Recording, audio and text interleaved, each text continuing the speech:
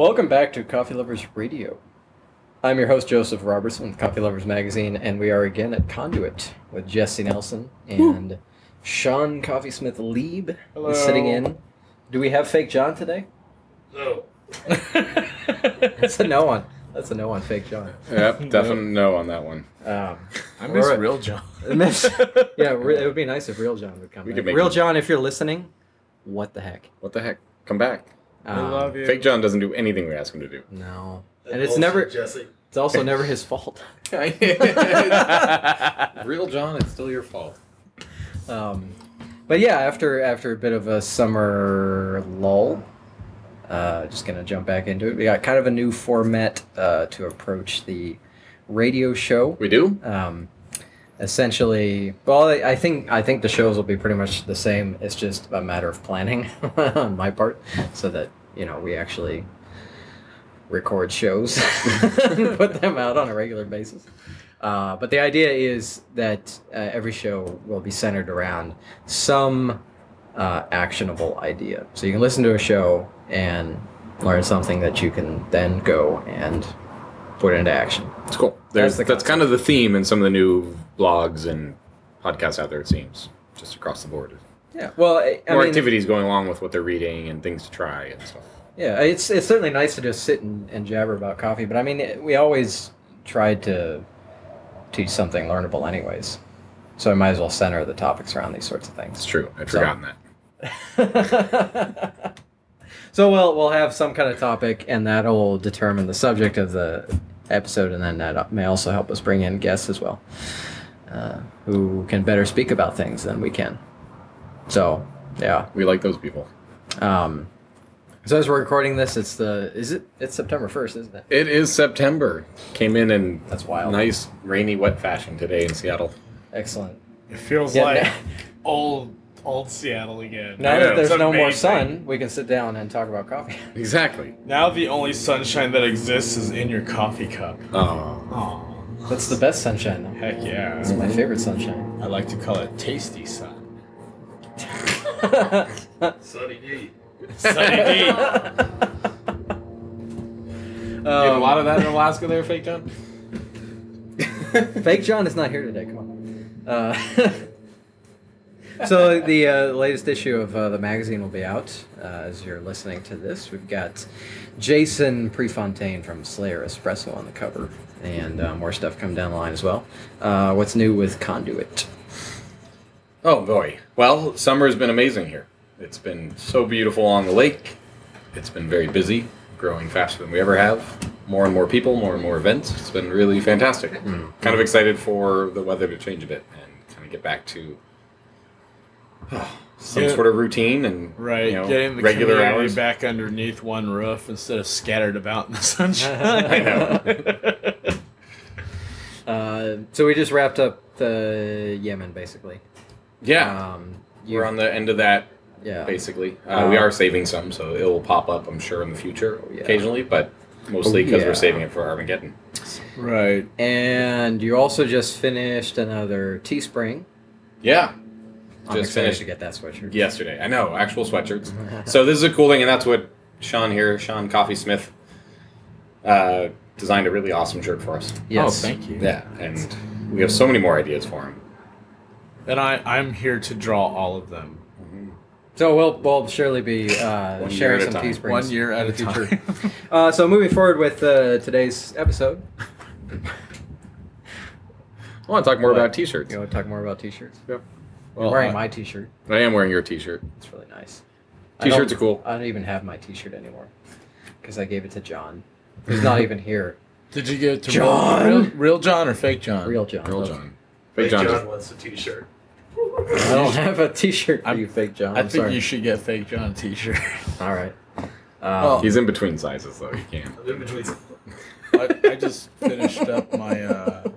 Clearly, we've really improved these podcasts. Yeah, clearly. I just finished up my art commission season. So oh, yes. That was a very interesting 4 months of drawing for other people. Yeah. But now I'm just going to... I've decided to just kind of cut back on the general thing, and I'm just going to be drawing more for Conduit. So We're gonna make some cool stuff. Well, we have some cool ideas for just some stuff coming into holidays for little giveaway cards and placeholders and stuff that's simple. It doesn't have to be too elaborate. You're only a slave a few hours a week. Rockwell style Santa Claus drinking Conduit coffee. Yeah. Now that you said it, Right. you can expect that in 2 weeks. I'm just going to see a really... I'll just superimpose a coffee cup over a Coca-Cola bottle. We'll see how that goes. Just stuck on there. We do have some cool ideas that Sean and I have been working on. They're hilarious. You'll see them. Join the Conduit mailer at conduitcoffee.com, and we'll announce those a little bit more officially. Also, join the radio email list, coffeeloversradio.com, because you're listening to it. Because we all need more mailing lists. In our Right. lives. Well, if you want to hear about the cool stuff you do. That's true. Yeah. So before we sat down, we did a little side-by-side comparing, looking at when you do a manual brew, like drip brew. Everyone says, do a bloom, and we're not questioning whether you should or not, but we were curious to see what the bloom does for you. What is a bloom? What is a bloom? Are you asking me that question? I am asking that question. Sean, you're better equipped to explain the answer. Okay, well, a bloom is the part of the coffee that starts to form initially when you apply water to ground coffee. So whenever you're doing a V60 or a Chemex, or a really common in pour-overs or even a French press, you'll see this cake starting to form on top of the brew. It can have a slight coloration from dark brown to light browns, depending on roast profiles and other factors. But essentially, it looks like an inflammation of coffee grounds at the top of the brew. It's very common. Generally, this is attributed to gas and hot water interacting with each other, and it's expanding the material rather violently at the top. For me, it always kind of looked like a muffin top. Mm-hmm. And I was just like... And a lot of people over the years, especially in the past, had different practices on what they would do with that.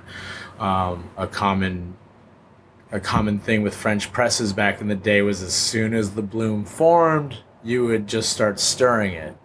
Just give it a vigorous stir. Is there a benefit to blooming on a French press? I mean, it's all immersed, yeah? I don't know if... This is like a sidebar. I wouldn't say that there's a benefit. It's just that this is what coffee does. It acts this way. Oh, okay. That bloom. It acts this way, but the bloom is essentially what forms the crust on a cupping bowl. Mm-hmm. So in certain methods, and I think French press you can work it this way, and we've done this actually in previous episodes about brewing French press like a cupping bowl where you scrape that crust off. And that's essentially the bloom. That you just don't disturb, and that one we let it go for the full 4 minutes. Brew for 4 minutes and then scrape. But if a bloom essentially is that crust that's forming, so it has a lot to do with heat, and if you're going to break that bloom right away, potentially you're going to release all that heat, and so like in an AeroPress or something like that, especially an inverted one, right? You're going to lose a lot of heat as well without a bloom. Interesting. I would think. Yeah, I always just looked at the bloom in terms of the drip processes, or any process where the water is passing through the coffee, just because it's a process of preparing the grounds to receive more water. So I think that's part of the confusion is there's different uses for the bloom. Mm-hmm. And we can add on to this, I guess. there's the pre-infusion, if you will, like the getting the reaction, this water soluble reaction going in there without actually flushing anything through. And then you're also able to release the gas, so it doesn't interfere with the brewing. It can help with fresher coffees and things like that. And then it also helps kind of keep consistent heat the whole time, so the brew maintains a temperature above 190 degrees. It can help with that. I would think. Interesting. I haven't tested that. That's why there's so much confusion, I think, for us to decide what kind of bloom we were going to do for this test. So before we sat down to chat about this, we did a comparison on Chemex, one with a bloom of a certain type and one with no bloom, just to see. I guess we kind of mixed some processes there. This has been on my mind lately because of my conversation with Jason over at Slayer, which is in the current issue. Interview with him. Because they're using, in the Slayer, they use flow rate manipulation to essentially, saturate the grounds Right. in the portafilter before applying the pressure in order to prepare them Right. to receive, the water. Right. It's advanced pre-infusion. Yeah. I mean, they're changing all that flow rate. And the flow rate's really the key part about this. I think that's a big part of the bloom is just controlling that flow rate and that temperature then. And after talking to him about that, I started messing around with my bloom on the Chemex. So today, we had one Chemex that you were pouring, where just from the start you poured slowly the whole Yep. time, and then what I did is I poured in about 30 grams of water. We had 30 grams of grounds in there, so I poured in 30 grams of water and stirred to make sure all the grounds were saturated, essentially. So that's a 1-to-1 ratio. 1-to-1, and nothing dripped through, which was good to see. What I'm stop laughing. I mentioned before I did a brew yesterday where I tried this and I 1-to-1'd it and a bunch dripped through. I think it was just maybe because it was a darker roast or something. It could be the water solubility, how fast it moves you through also the grind size. particle size. Yep. Yeah. If you hit the side of the filter too much, and that water just scoots right down underneath the grounds. That's why I like starting real slow with a 1-to-1, and then the stirring I think is really important if you're concerned about that extraction element of the bloom, or you make sure that all the grounds are wet at the same time. So we did this with your Kenya that you have right now. Yeah. The Which Kirinyaga Gatuto. Do you want to describe that on the cupping table? It's a wonderful Kenyan. Pretty classic, round, sweet, little sweet vegetal. It's nice, especially when it's fresh. So this was from Friday. You said? Yeah, so it's been 5 days. Yeah, we've been So it's still pulling pretty it fresh. over at the shop, and it's got nice rounded chocolate notes. And then as it cools down, it tends to just kind of bring itself up to a little higher note, little citrus, just a little hint of citrus, just kind of floating around in there, which a lot of people tend to pick up. It's not a very aggressive, No, Meyer lemon, sort of like it's Right, pretty sweet right. citrus. and so it's been actually turning a lot of heads. Like I like Kenyas, but I've never really run into a lot of Kenyas that are like, wow. But the stuff that we've been pulling over at my shop, I'm just like, wow, this is really, really nice. And I love it when especially with coffees, I like it when an espresso acts that way because then it's easier to share it with people. Right. You know? So we did the bloom and no bloom comparison with that coffee, and I think we were surprised by. We were expecting there to be differences. Right. And I was certainly surprised by how It was like wildly different. The I two thought were. I was for a second I thought I was tasting two different coffees entirely. Yeah, it was weird.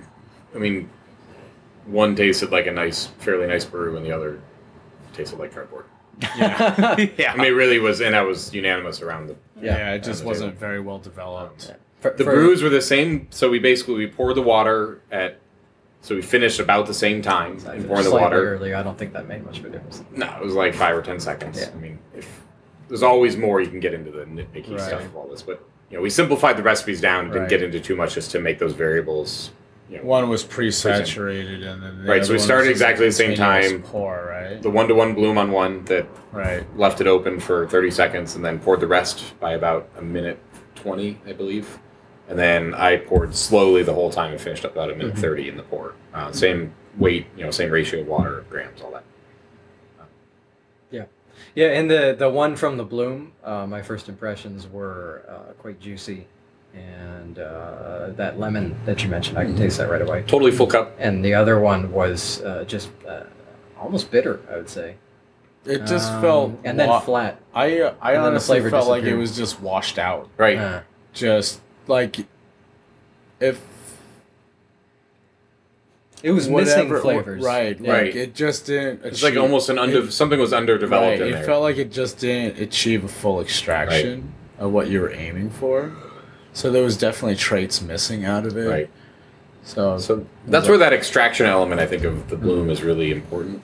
Is the most important reason why. It's sort of what Slayer's saying, is you give it some time for the coffee to get that chemical reaction going before you flush Right. it out. That coffee, that water that comes right out when you just start pouring right away. Right.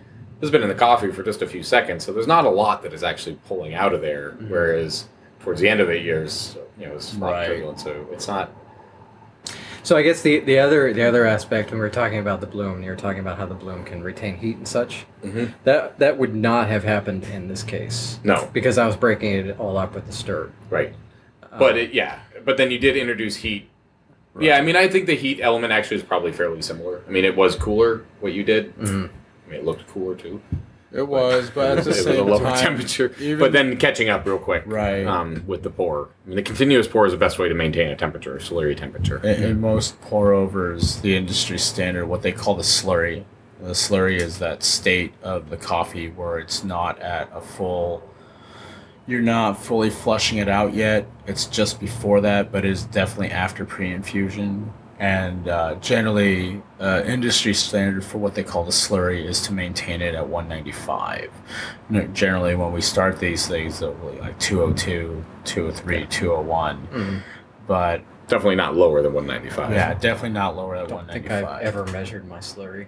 Oh, really? You should. Oh, man. All right. There are elements. Well, the Take a mental note. We're doing this next month. The idea behind it is that there are Measure your coffee is slurry. very Fructose. complex, and so at 202, the heavier base solids in coffee start to break down. If you don't achieve that 202 and then maintain that 195, that breakdown doesn't occur, and so you can't actually achieve a full extraction. Mhm. Anything underneath, it's A lot of the lipids and fats and Right. stuff like it's that. like it's like making caramel sauce. Right. You actually have to brown that sugar and get it to that particular temperature so it will actually break down and then start to refuse with itself. You know, and that's what we're massaging out of the coffee. So then that leads to some other types of blooms and what you can do. There's another recipe that I'd love to try as we keep going into this. And this was such a stark difference that I think we should go back and try this again. Sure. But doing a double bloom where you put like a 1-to-1 ratio in, let it have its time, then you put that same amount of water in, so you'd end up with a 2-to-1 ratio, which flushes a little bit of stuff out, but then also just keeps what you said, keeps preparing that reaction. And then it's just kind of a quick pour to Interesting. the end. And this was more for like a V60 where the flow is a lot faster through that than Right. a Chemex. Mm-hmm. And so I think that's probably a really good method to get the most out of a V60 as far as body goes. and Oh the solids. yeah, it goes a long way with V60s. I used to do, back in the day when V60s started Back hitting in a the lot of day. the coffee shops. Oh man, 2009, It was- 2010, that well, it was was- crazy. I remember starting off with 5 or 6 years ago. I remember starting off with brown paper filters, Melitas, and then eventually that turned into gold cones, and then Hario started putting out and Chemex has made a comeback, and then Hario started coming out with V60s and these, what they were claiming was a better paper filter and a better design in the apparatus that you put the filter in. And I, for the longest time, I jumped a little bit back and forth between pre-agitation and non-agitation. There's continuous pouring. I was never quite satisfied with the continuous pour. Mhm. It just never Right. really seen lighter roasted coffees. I think it took a little while for the industry to kind of catch up and really first answer the question, what is a light roasted coffee? What is it about light roasted coffees that are coming out, and what defines it? There was definitely that period. And generally after we figure out what's happening with the roast, then the methodologies behind the roast start to get more involved. Because it always starts back with that seed or Right. that bean. Yeah. Sorry. Sorry, Brandon Paul Weaver. Seed. BP dub. BP Dub. Seed We love bean. you. It's not though, it's a pit.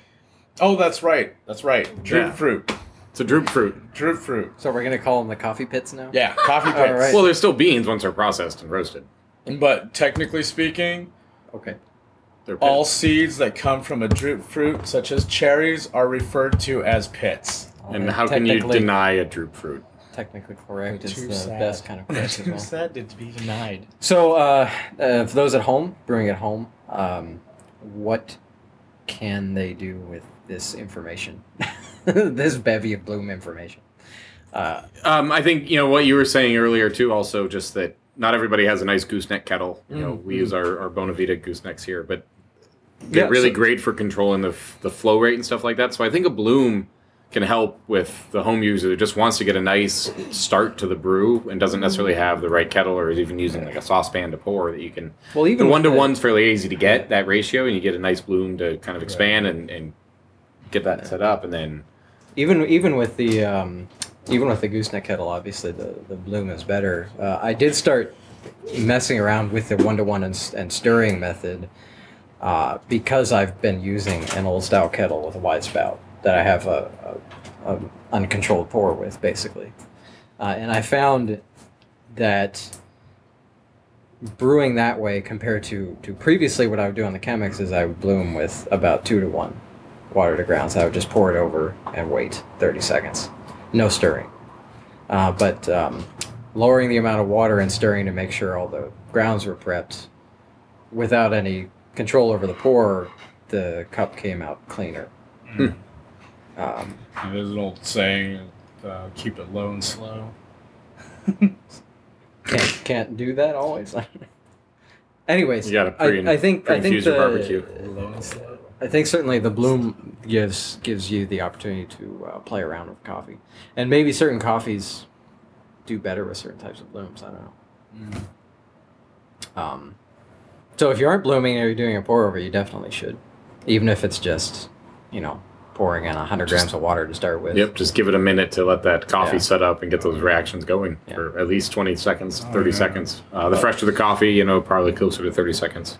And it's a nice thing to do because coffee's producing a lot of excess gases that we don't want. And carbon dioxide, nitrogen, things like that. And that open air and that bloom, giving it more time allows a lot of those things to actually escape, which is always good because those two in particular are inhibitors to flavor. Nitrogen, carbon dioxide gets introduced to our food in somewhat. They actually block our taste buds. So that we're not getting the full flavor effect. It's the problem that they run into a lot of red wines. So defective bottles of wine, the nitrogen or nitrogen content, they'll measure out and they'll be like, this is a bad batch because there's no way that this will ever develop properly, which I always found pretty interesting. I'm also interested if playing around with the bloom, if you can play around with the grind size more as well. I would think so. Because that's the theory with the Slayer is, when you can pre-infuse the coffee, you can have a finer grind size and you can push more flavor out. That's essentially what happens when they do that. I know, that sort of is a little counterintuitive. I'm having a hard time wrapping my head around that. Yeah. It seems like a coarser grind when you do a bloom that it allows that coffee to, that water to extract more from the grounds. Yeah. I'm kind of paraphrasing. It's all in the interview, but essentially, so that pre-infusion opens up the grounds to extract more of the soluble components. Right. Then you extract. It is, of course, with high pressure. So this is, there's different things Right. going on here. There are oils being extracted, more oils being extracted, which, as I recall Jason saying, that those oils block the bitter receptors on your tongue, which end up making the espresso taste sweeter. Something like that. That's espresso, though. Right. But I think I'm interested if some of those concepts can be transported to... The difference is pour that pressure, too. And Yeah. Because you can't have too fine of a grind because gravity just won't push the water down That's true. fast enough Yeah. to get a reasonable time for a brew. So anyways, play around with your bloom. At least bloom, Your Try blooming brews. the 1-to-1 and stir. Try 2-to-1. Yep. Makes a See big what you get. difference. Yeah. You start seeing why a slow brew like that is kind of a nice alternative to regular drip coffee. And you can do this with Chemex, the V60, the Kalitas. Kalita Waves. I love What else we got? Anything Molita. that uses Anything gravity. that uses gravity. everything. Valentine's Day. I don't know. Do blooms all the time. Thank you for listening, folks.